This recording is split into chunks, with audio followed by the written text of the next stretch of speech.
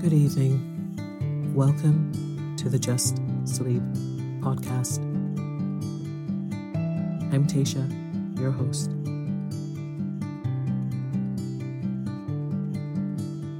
Every week, I will read you an old story to help you relax, put the stressful day behind you, and drift off to sleep.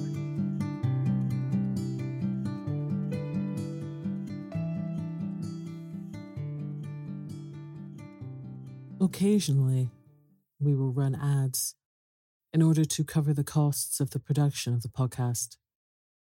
Rest assured, there will be no ads during or after the story.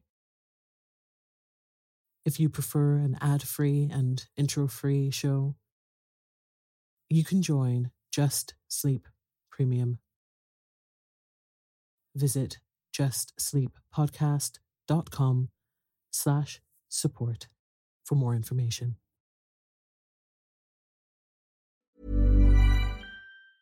Ready to pop the question and take advantage of 30% off? The jewelers at BlueNile.com have got sparkle down to a science with beautiful lab-grown diamonds worthy of your most brilliant moments. Their lab-grown diamonds are independently graded and guaranteed identical to natural diamonds. And they're ready to ship to your door. Go to BlueNile.com to get 30% off select lab-grown diamonds. That's BlueNile.com for 30% off lab-grown diamonds. BlueNile.com.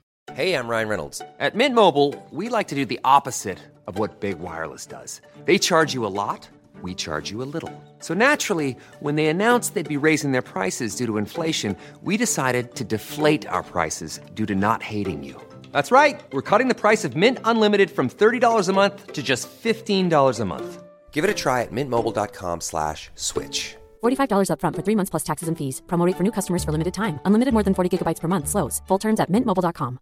Many of us have those stubborn pounds that seem impossible to lose, no matter how good we eat or how hard we work out. My solution is PlushCare. PlushCare is a leading telehealth provider with doctors who are there for you day and night to partner with you in your weight loss journey. They can prescribe FDA-approved weight loss medications like Wegovy and Zepbound for those who qualify. Plus, they accept most insurance plans. To get started, visit plushcare.com/weightloss. That's plushcare.com/weightloss. There's never been a faster or easier way to start your weight loss journey than with PlushCare. PlushCare accepts most insurance plans and gives you online access to board-certified physicians who can prescribe FDA-approved weight loss medications like Wegovy and Zepbound for those who qualify.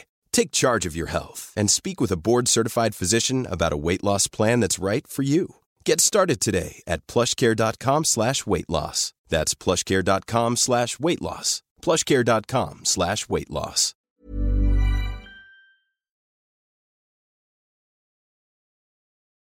Tonight, I will be continuing the story of Animal Farm by George Orwell. So lie down, close your eyes, and let me read you a story. Chapter 7. It was a bitter winter. The stormy weather was followed by sleet and snow, and then by a hard frost which did not break till well into February. The animals carried on as best they could with the rebuilding of the windmill, well knowing that the outside world was watching them, and that the envious human beings would rejoice and triumph if the mill were not finished on time. Out of spite, the human beings pretended not to believe that it was Snowball who had destroyed the windmill. They said that it had fallen down because the walls were too thin. The animals knew that this was not the case. Still, it had been decided to build the walls 3 feet thick this time, instead of 18 inches as before, which meant collecting much larger quantities of stone. For a long time, the quarry was full of snowdrifts and nothing could be done. Some progress was made in the dry, frosty weather that followed, but it was cruel work, and the animals could not feel so hopeful about it as they had felt before. They were always cold and usually hungry as well. Only Boxer and Clover never lost heart. Squealer made excellent speeches on the joy of service and the dignity of labor, but the other animals found more inspiration in Boxer's strength and his never-failing cry of, "I will work harder." In January, food fell short. The corn ration was drastically reduced, and it was announced that an extra potato ration would be issued to make up for it. Then it was discovered that the greater part of the potato crop had been frosted in the clamps, which had not been covered thickly enough. The potatoes had become soft and discolored, and only a few were edible. For days at a time, the animals had nothing to eat but chaff and mangles. Starvation seemed to stare them in the face. It was vitally necessary to conceal this fact from the outside world. Emboldened by the collapse of the windmill, the human beings were inventing fresh lies about Animal Farm. Once again, it was being put about that all the animals were dying of famine and disease, and that they were continually fighting among themselves and had resorted to cannibalism and infanticide. Napoleon was well aware of the bad results that might follow if the real facts of the food situation were known, and he decided to make use of Mr. Whymper to spread a contrary impression. Hitherto, the animals had had little or no contact with Mr. Whymper on his weekly visits. Now, however, a few selected animals, mostly sheep, were instructed to remark casually in his hearing that rations had been increased. In addition, Napoleon ordered the almost empty bins in the store shed to be filled nearly to the brim with sand, which was then covered up with what remained of the grain and meal. On some suitable pretext, Whymper was led through the store shed and allowed to catch a glimpse of the bins. He was deceived and continued to report to the outside world that there was no food shortage on Animal Farm. Nevertheless, towards the end of January, it became obvious that it would be necessary to procure some more grain from somewhere. In these days, Napoleon rarely appeared in public, but spent all his time in the farmhouse, which was guarded at each door by fierce-looking dogs. When he did emerge, it was in a ceremonial manner, with an escort of 6 dogs who closely surrounded him and growled if anyone came too near. Frequently, he did not even appear on Sunday mornings, but issued his orders through one of the other pigs, usually Squealer. One Sunday morning, Squealer announced that the hens, who had just come in to lay again, must surrender their eggs. Napoleon had accepted, through Whymper, a contract for 400 eggs a week. The price of these would pay for enough grain and meal to keep the farm going till summer came on and conditions were easier. When the hens heard this, they raised a terrible outcry. They had been warned earlier that this sacrifice might be necessary, but had not believed that it would really happen. They were just getting their clutches ready for the spring sitting, and they protested that to take the eggs away now was murder. For the first time since the expulsion of Jones, there was something resembling a rebellion. Led by 3 young black Minorca pullets, the hens made a determined effort to thwart Napoleon's wishes. Their method was to fly up to the rafters and there lay their eggs, which smashed to pieces on the floor. Napoleon acted swiftly and ruthlessly. He ordered the hens' rations to be stopped and decreed that any animal giving so much as a grain of corn to a hen should be punished by death. The dogs saw to it that these orders were carried out. For 5 days, the hens held out, then they capitulated and went back to their nesting boxes. 9 hens had died in the meantime. Their bodies were buried in the orchard, and it was given out that they had died of coccidiosis. Whymper heard nothing of this affair, and the eggs were duly delivered, a grocer's van driving up to the farm once a week to take them away. All this while, no more had been seen of Snowball. He was rumoured to be hiding on one of the neighbouring farms, either Foxwood or Pinchfield. Napoleon was by this time on slightly better terms with the other farmers than before.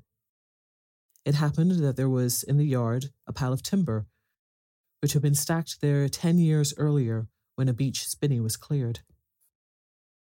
It was well seasoned, and Whymper had advised Napoleon to sell it. Both Mr. Pilkington and Mr. Frederick were anxious to buy it. Napoleon was hesitating between the two, unable to make up his mind. It was noticed that whenever he seemed on the point of coming to an agreement with Frederick, Snowball was declared to be in hiding at Foxwood, while when he inclined toward Pilkington, Snowball was said to be at Pinchfield. Suddenly, early in the spring, an alarming thing was discovered. Snowball was secretly frequenting the farm by night. The animals were so disturbed they could hardly sleep in their stalls. Every night, it was said, he came creeping in under cover of darkness and performed all kinds of mischief. He stole the corn. He upset the milk pails. He broke the eggs. He trampled the seed beds. He gnawed the bark off the fruit trees. Whenever anything went wrong, it became usual to attribute it to Snowball. If a window was broken or a drain was blocked up, someone was certain to say that Snowball had come in the night and done it. And when the key of the store shed was lost, the whole farm was convinced that Snowball had thrown it down the well. Curiously enough, they went on believing this even after the mislaid key was found under a sack of meal. The cows declared unanimously that Snowball crept into their stalls and milked them in their sleep. The rats, which had been troublesome that winter, were also said to be in league with Snowball. Napoleon decreed that there should be a full investigation into Snowball's activities.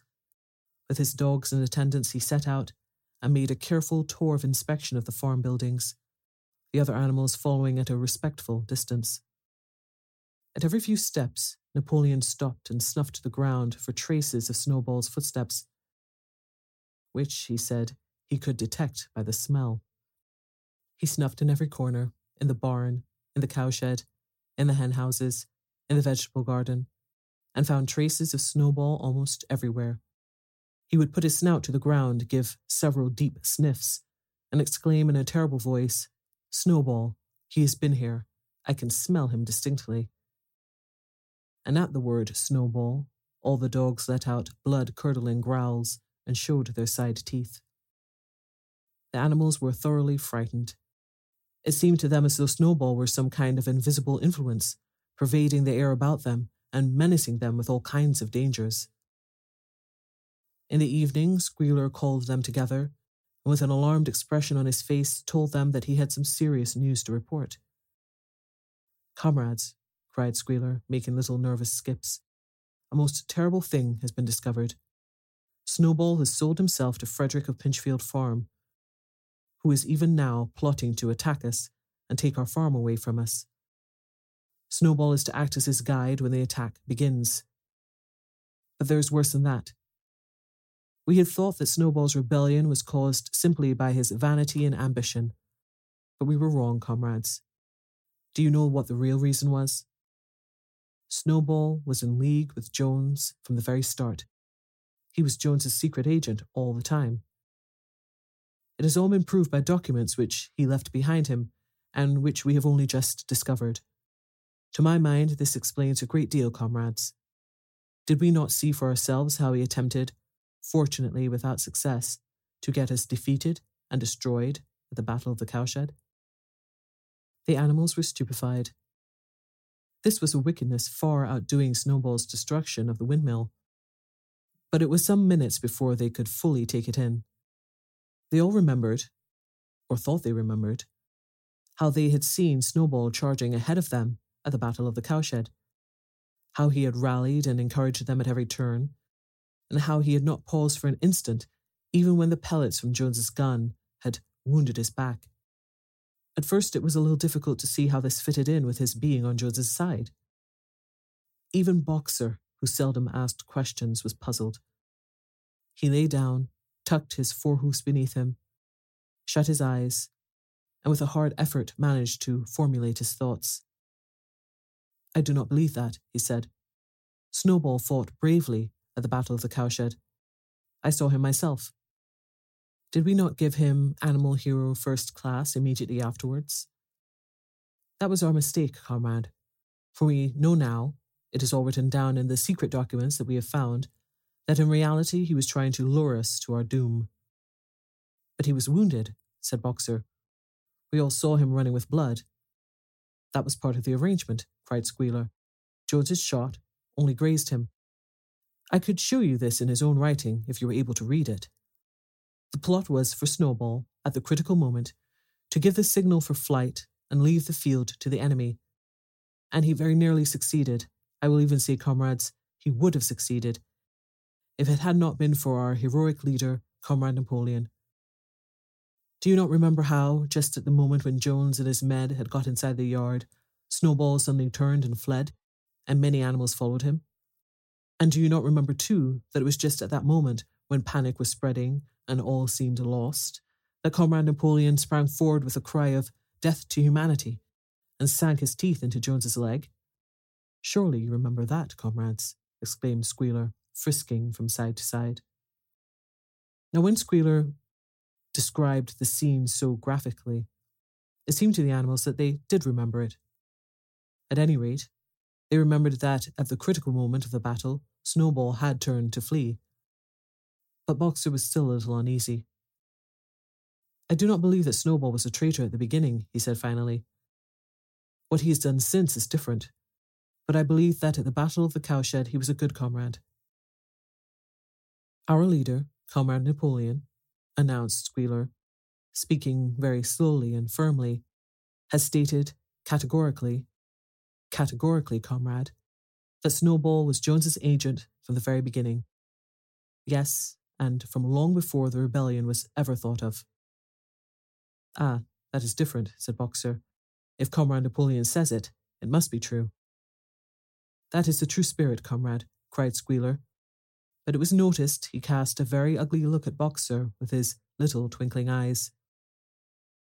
He turned to go, then paused, and added impressively, I warn every animal on this farm to keep his eyes very wide open, for we have reason to think that some of Snowball's secret agents are lurking among us at this moment.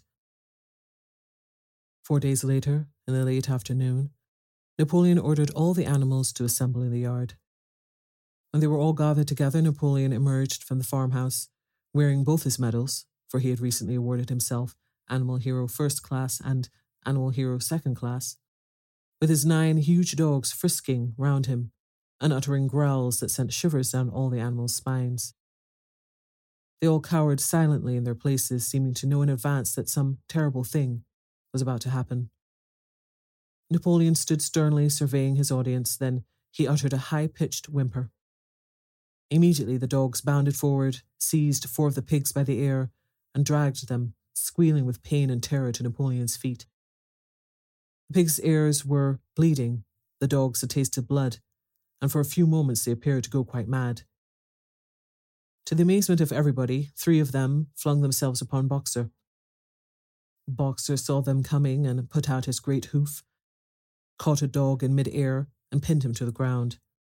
The dog shrieked for mercy, and the other 2 fled with their tails between their legs. Boxer looked at Napoleon to know whether he should crush the dog or let it go.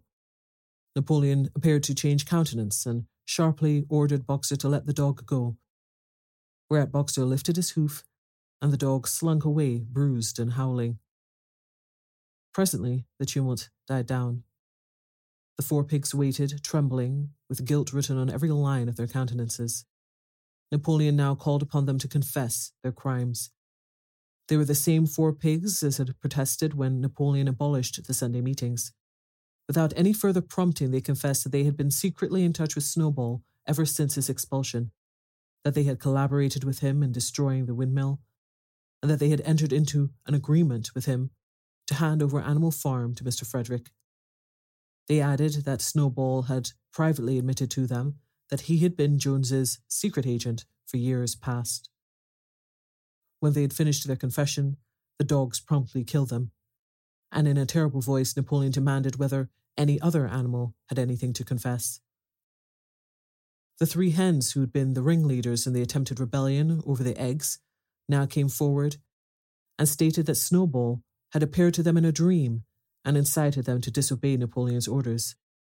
They too were slaughtered. Then a goose came forward and confessed to having secreted 6 ears of corn during the last year's harvest and eaten them in the night. Then a sheep confessed to having urinated in the drinking pool, urged to do this, so she said, by Snowball. And 2 other sheep confessed to having murdered an old ram, an especially devoted follower of Napoleon, by chasing him round and round a bonfire when he was suffering from a cough. They were all slain on the spot. And so the tale of confessions and executions went on until there was a pile of bodies lying before Napoleon's feet, and the air was heavy with the smell of blood, which had been unknown since the expulsion of Jones. When it was all over, the remaining animals, except for the pigs and dogs, crept away in a body.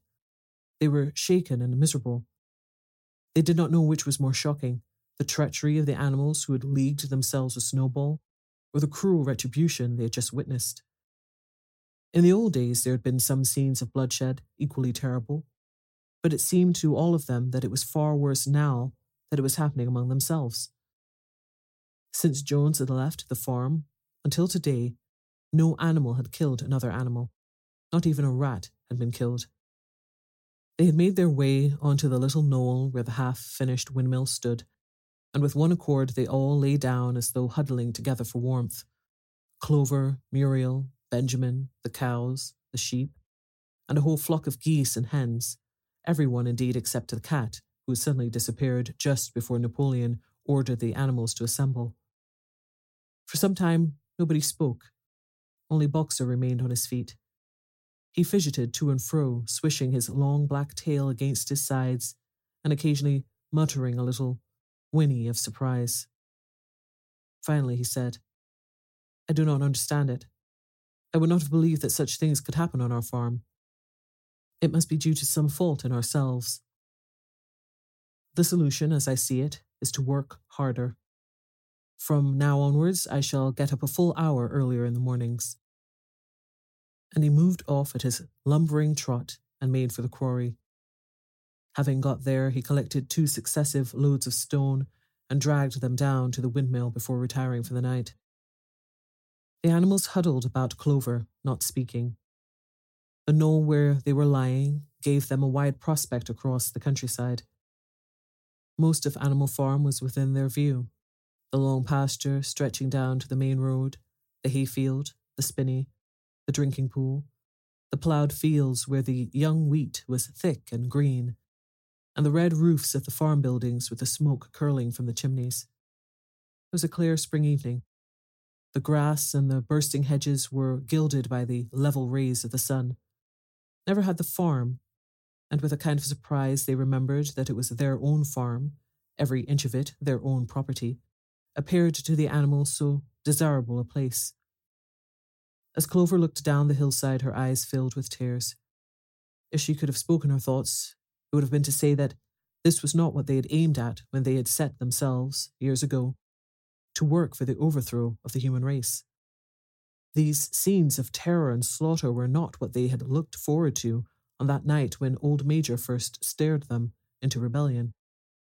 If she herself had had any picture of the future, it had been of a society of animals set free from hunger and the whip, all equal, each working according to his capacity, the strong protecting the weak, as she had protected the lost brood of ducklings with her foreleg on the night of Major's speech. Instead, she did not know why, they had come to a time when no one dared speak his mind, when fierce growling dogs roamed everywhere, and when you had to watch your comrades torn to pieces after confessing to shocking crimes. There was no thought of rebellion or disobedience in her mind. She knew that, even as things were, they were far better off than they had been in the days of Jones, and that before all else it was needful to prevent the return of the human beings. Whatever happened, she would remain faithful, work hard, carry out the orders that were given to her, and accept the leadership of Napoleon. But still, it was not for this that she and all the other animals had hoped and toiled. It was not for this that they had built the windmill and faced the bullets of Jones's gun. Such were her thoughts, though she lacked the words to express them. At last, feeling this to be in some way a substitute for the words she was unable to find, she began to sing Beasts of England. The other animals sitting round her took it up, and they sang it 3 times over, very tunefully, but slowly and mournfully, in a way they had never sung it before. They had just finished singing it for the 3rd time when Squealer, attended by 2 dogs, approached them, with the air of having something important to say. He announced that, by a special decree of Comrade Napoleon, Beasts of England had been abolished. From now onwards it was forbidden to sing it. The animals were taken aback. "Why?" cried Muriel. "It's no longer needed, comrade," said Squealer stiffly. "Beasts of England" was the song of the rebellion, but the rebellion is now completed. The execution of the traitors this afternoon was the final act. The enemy, both external and internal, has been defeated.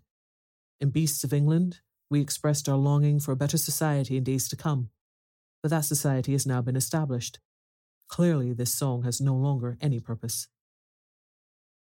Frightened though they were, some of the animals might possibly have protested, but at this moment, the sheep set up their usual bleating of 4 legs good, 2 legs bad, which went on for several minutes and put an end to the discussion. So Beasts of England was heard no more.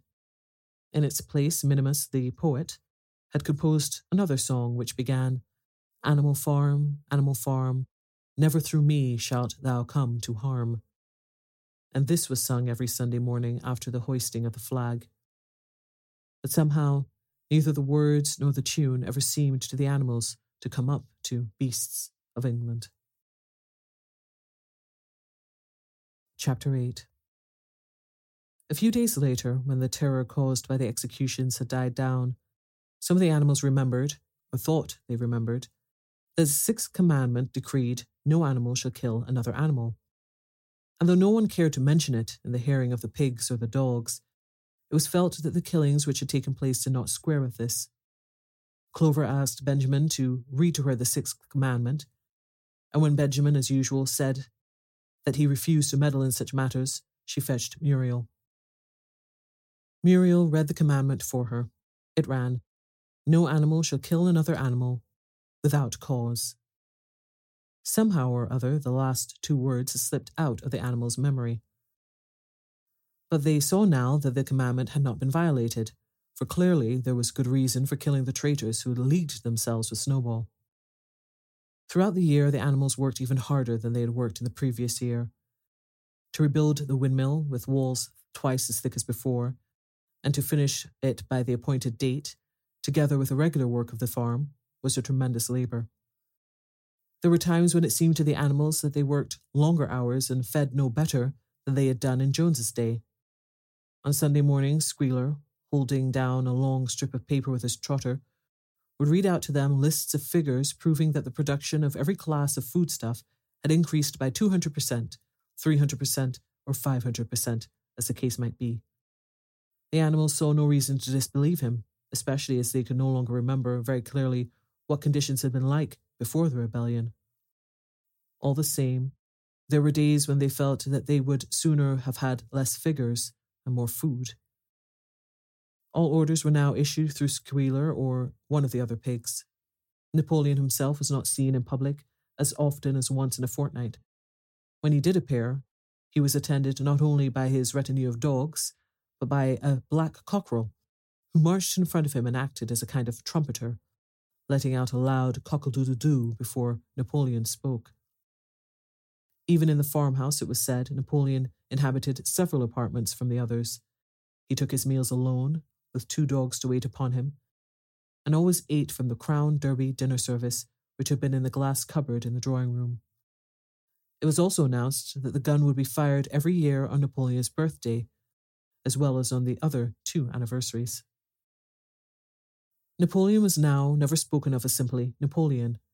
He was always referred to in a formal style as our leader, Comrade Napoleon, and the pigs liked to invent for him such titles as Father of all animals, Terror of mankind, Protector of the sheepfold, Duckling's friend, and the like.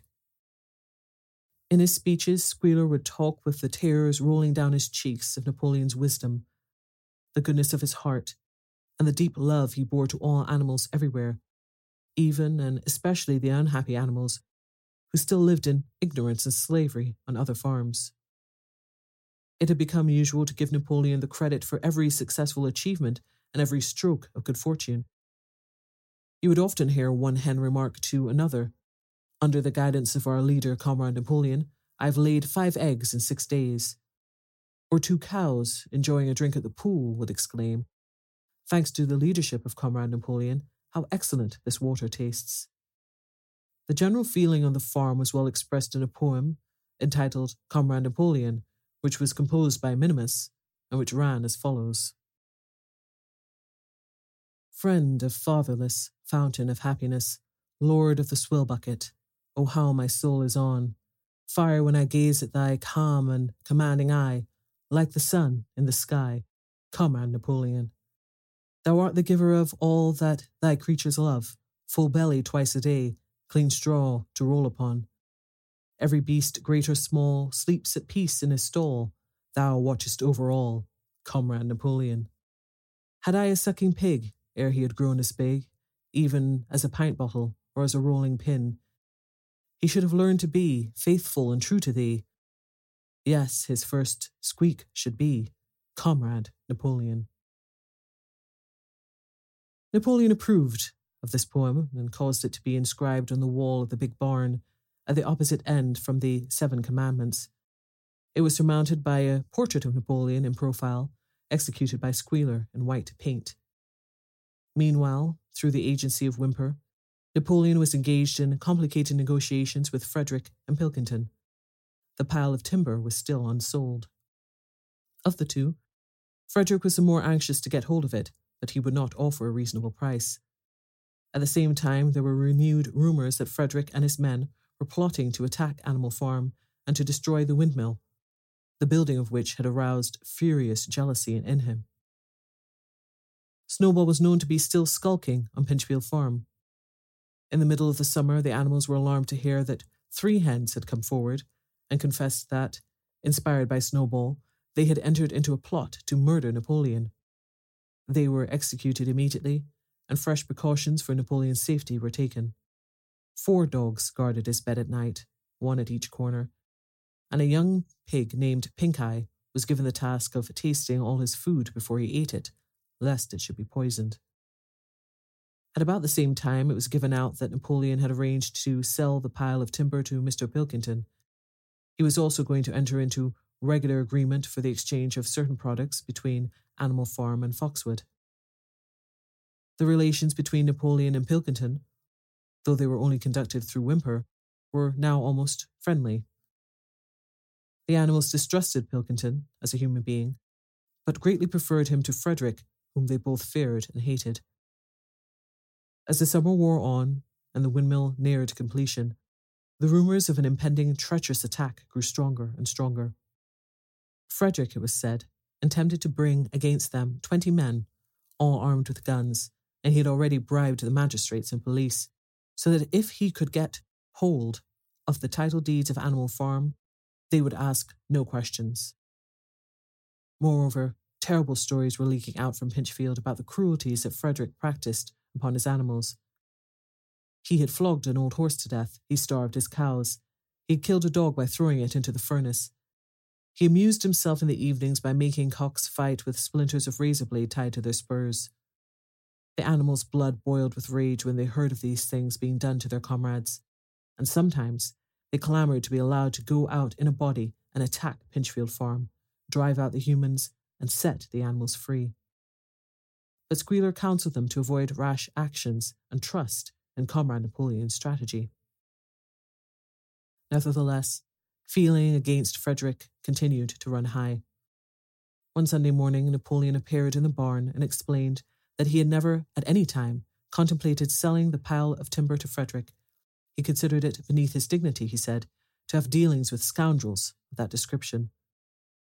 The pigeons who were still sent out to spread tidings of the rebellion were forbidden to set foot anywhere in Foxwood, and were also ordered to drop their former slogan of death to humanity in favour of death to Frederick. In the late summer, yet another of Snowball's machinations was laid bare.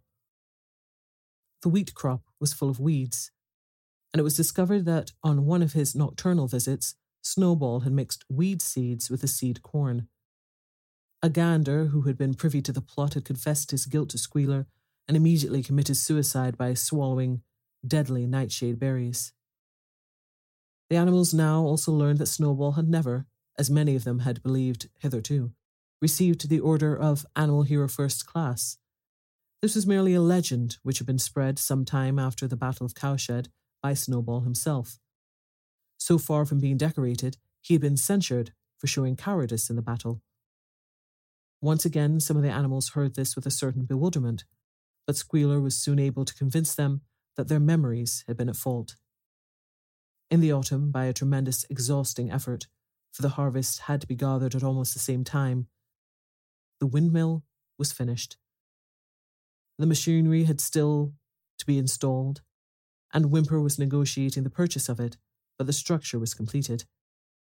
In the teeth of every difficulty, in spite of inexperience, of primitive implements, of bad luck and Snowball's treachery, the work had been finished punctually to the very day. Tired out but proud, the animals walked round and round their masterpiece, which appeared even more beautiful in their eyes than when it had been built the first time. Moreover, the walls were twice as thick as before. Nothing short of explosives would lay them low this time. And when they thought of how they had laboured, what discouragements they had overcome, and the enormous difference that would be made in their lives when the sails were turning and the dynamos running, when they thought of all this, their tiredness forsook them, and they gambled round and round the windmill, uttering cries of triumph. Napoleon himself, attended by his dogs and his cockerel, came down to inspect the completed work. He personally congratulated the animals on their achievement and announced that the mill would be called Napoleon Mill. Good night.